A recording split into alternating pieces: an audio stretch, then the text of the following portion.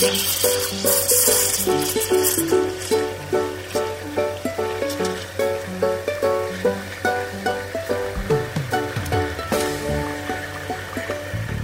to Teaching Brood. Today, we're going to be talking about a book that we've been reading, which is pretty interesting. It's called Classroom Management in the Digital Age. Classroom Management in the Digital Age is authored by Heather Dowd and Patrick Green. Heather is a teacher, educational technology coach, science enthusiast, and learning. And she is based out of the United States right now, but she was a teacher in Singapore for many years. And her co-author, Patrick Green, is an educational technology coordinator and site director for the Global Online Academy for the Singapore American School. So one of the fears that I know a lot of teachers that I've talked to have is kind of comes back to the whole discipline thing. And it's that part of like, well, if I give them a device, they're going to be doing naughty things on it all day. Like, how do you, what would you say to somebody that's got that feeling? Well, first I would listen. That is something that we did with our teachers. I think it was the year before we rolled out the one-to-one. We had kind of a hopes and fears activity that we did with everyone, and we collected, what were their fears and then what were their hopes. And so I think that was step one, was just giving people voice to voice it. And interestingly, a couple of years into our one-to-one program, I went back to that document. I found it in my drive and opened it up, and it kind of made me chuckle because so much of what was on there did not happen. Right. So that was really interesting. So I think that's step one. And then the next step is just really preparing people with some classroom management skills. We did a workshop with our staff in a PD meeting, modeling some classroom management strategies. We put together a one-page document that we shared with everybody that they could, easily go to, kind of a one page of our book, really. Mm-hmm. Yeah. And then had people share along the way, as we got started, having people share what was working in their classrooms. And also reminding teachers that they are the ones that are in charge in the room, and empowering them with those skills that they need, and also reminding them that students misbehaved before technology as well. Right. Yes, they did. So, yes, I remember what I did to my teachers in high school, and that was one of the reasons I didn't want to be a teacher. And I think in the beginning, too, we were pretty explicit about having common strategies where, as time goes on, I think people develop their own. But in the beginning, I think people appreciated being told, well, here's how we're going to gain the attention of our students. So for us at the time, we were using 45-year screens.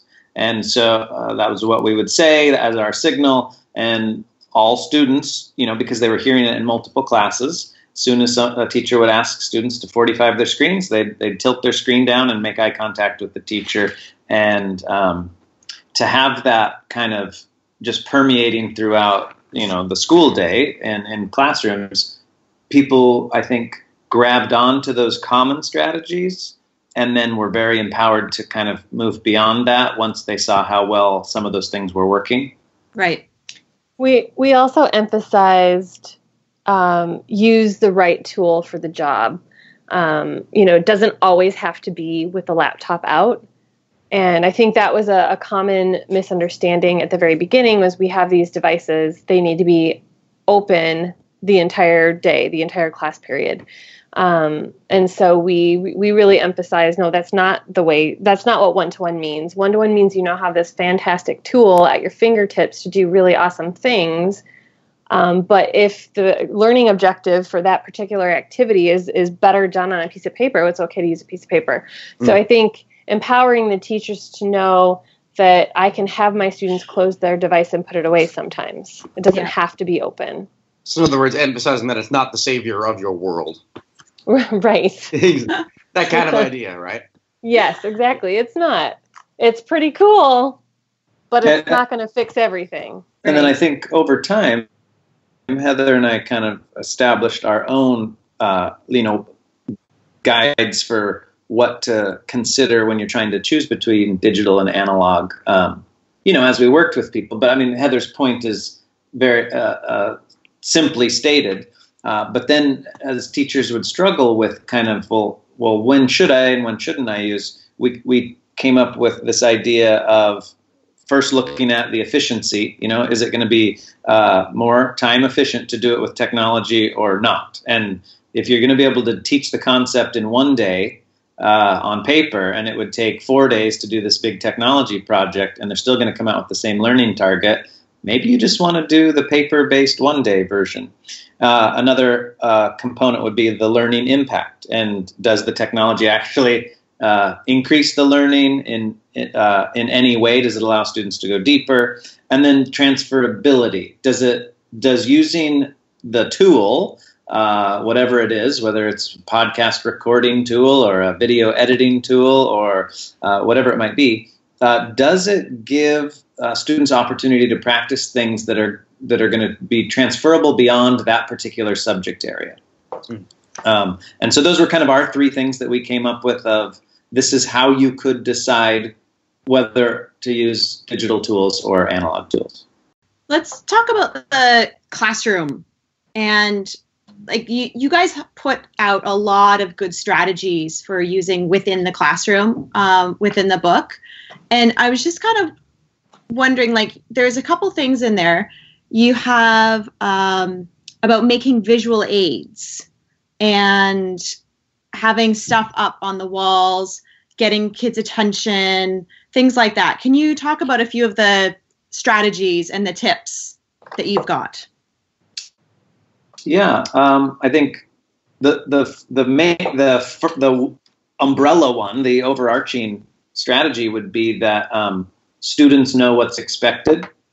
And because if students know what's expected of them, there's less confusion. And most of our students are going to do what's expected of them. And so really being intentional and clear, if we were to come up with an overarching theme, would be that teachers are intentional and students know what's expected of them and how to do things that they're going to be asked to do in the classroom. So then I would say, stemming from that, like one of the things that we do encourage teachers to do is have kind of a poster campaign in their classroom for processes and expectations, so that there are visual cues for students.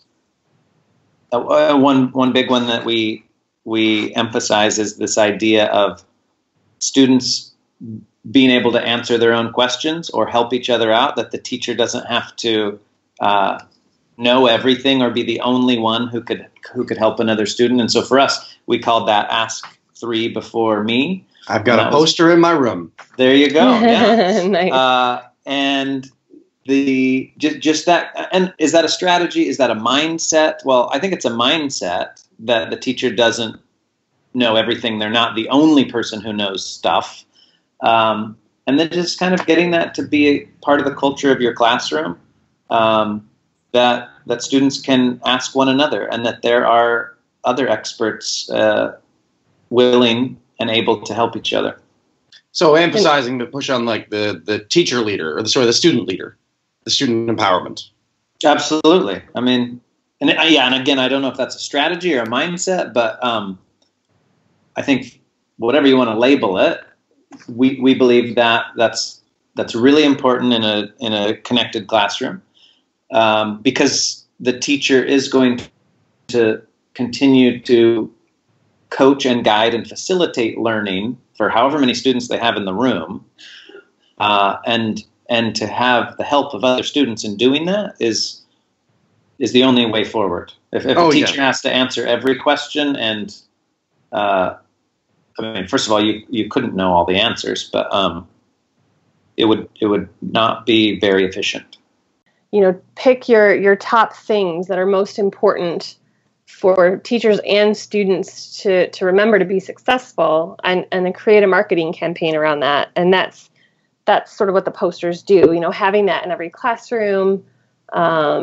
It's a reminder for teachers as well, because the Ask 3 Before Me is just as hard for teachers as it is for students, right? When a student asks a question, I think your initial reaction as a teacher is to answer it. Oh yeah. And often when it comes to technology, especially if I am not there to answer it, they figure it out within 30 seconds. It's the idea that they want to rely on you despite the fact that they can probably figure it out themselves. Exactly. Yeah. And within the classrooms, like, what about procedures to make things flow smoothly? Because I know the first time that I had a class set of laptops in my room, it was chaos. It was like, there's no nice way of putting it. It was one of those, I was kind of standing there looking around going, oh my God, something's going to get broken really soon. So what kind of advice could you give for that, for procedural type things?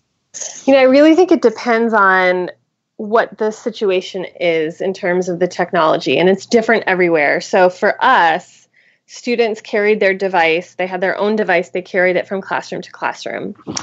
And so a lot of the procedural stuff, we had a bag designed. Patrick, tell me who designed it. I forgot. XS Project in Jakarta. They're a nonprofit organization that works with trash pickers in Jakarta. And so we had these laptop cases made from recycled material. And of course, purchasing these was helping the trash pickers' children to be able to go to school. Right. Yeah. Very good idea. Yeah. So we had these great laptop cases that were made how we wanted them to be made, with, that could zip up. And also when you open it, the case stays on the laptop. And so the rule was, when you leave or when you get up or anytime you're moving that laptop, you close it and you zip it up. And so part of that was set up at the beginning of the school year in terms of the expectation of how you move around the school with your laptop. Mm-hmm. But I know that in other classrooms, the devices are in a cart and the teacher has to manage that. And that, I don't know what your situation was, but I've seen that, and that can be very chaotic. Yeah. And I've gotten lots of ideas from teachers that have that situation, from things like, you have a student each week that's in charge of that and making sure that they get plugged in the right way and entered the right way. And they almost do a better job than the teacher can, because the teacher's usually doing a million things at the end of the class, Yes. when students are putting their laptops away. And so I've heard lots of different strategies. I think it's finding what works in your situation.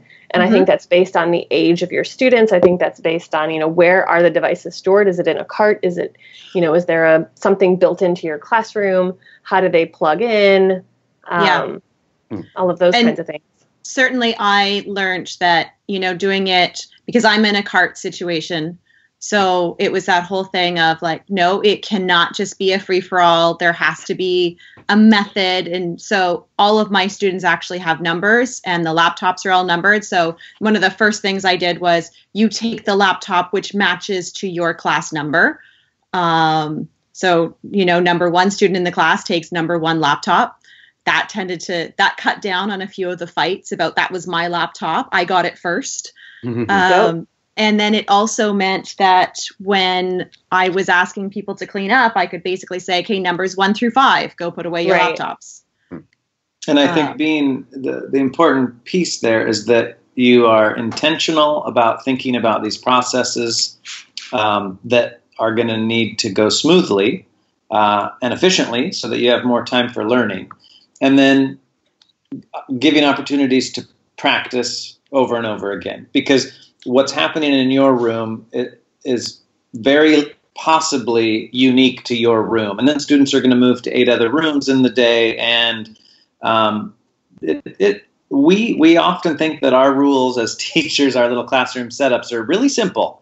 Mm-hmm. But we forget that students are bombarded with all sorts of different setups in their day.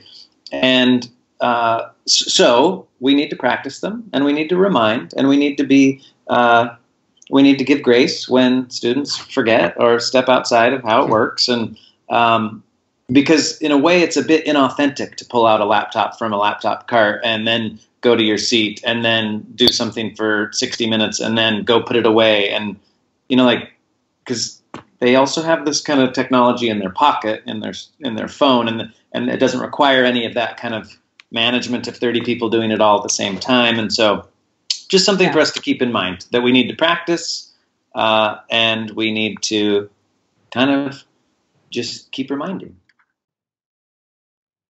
That's all we have time for today.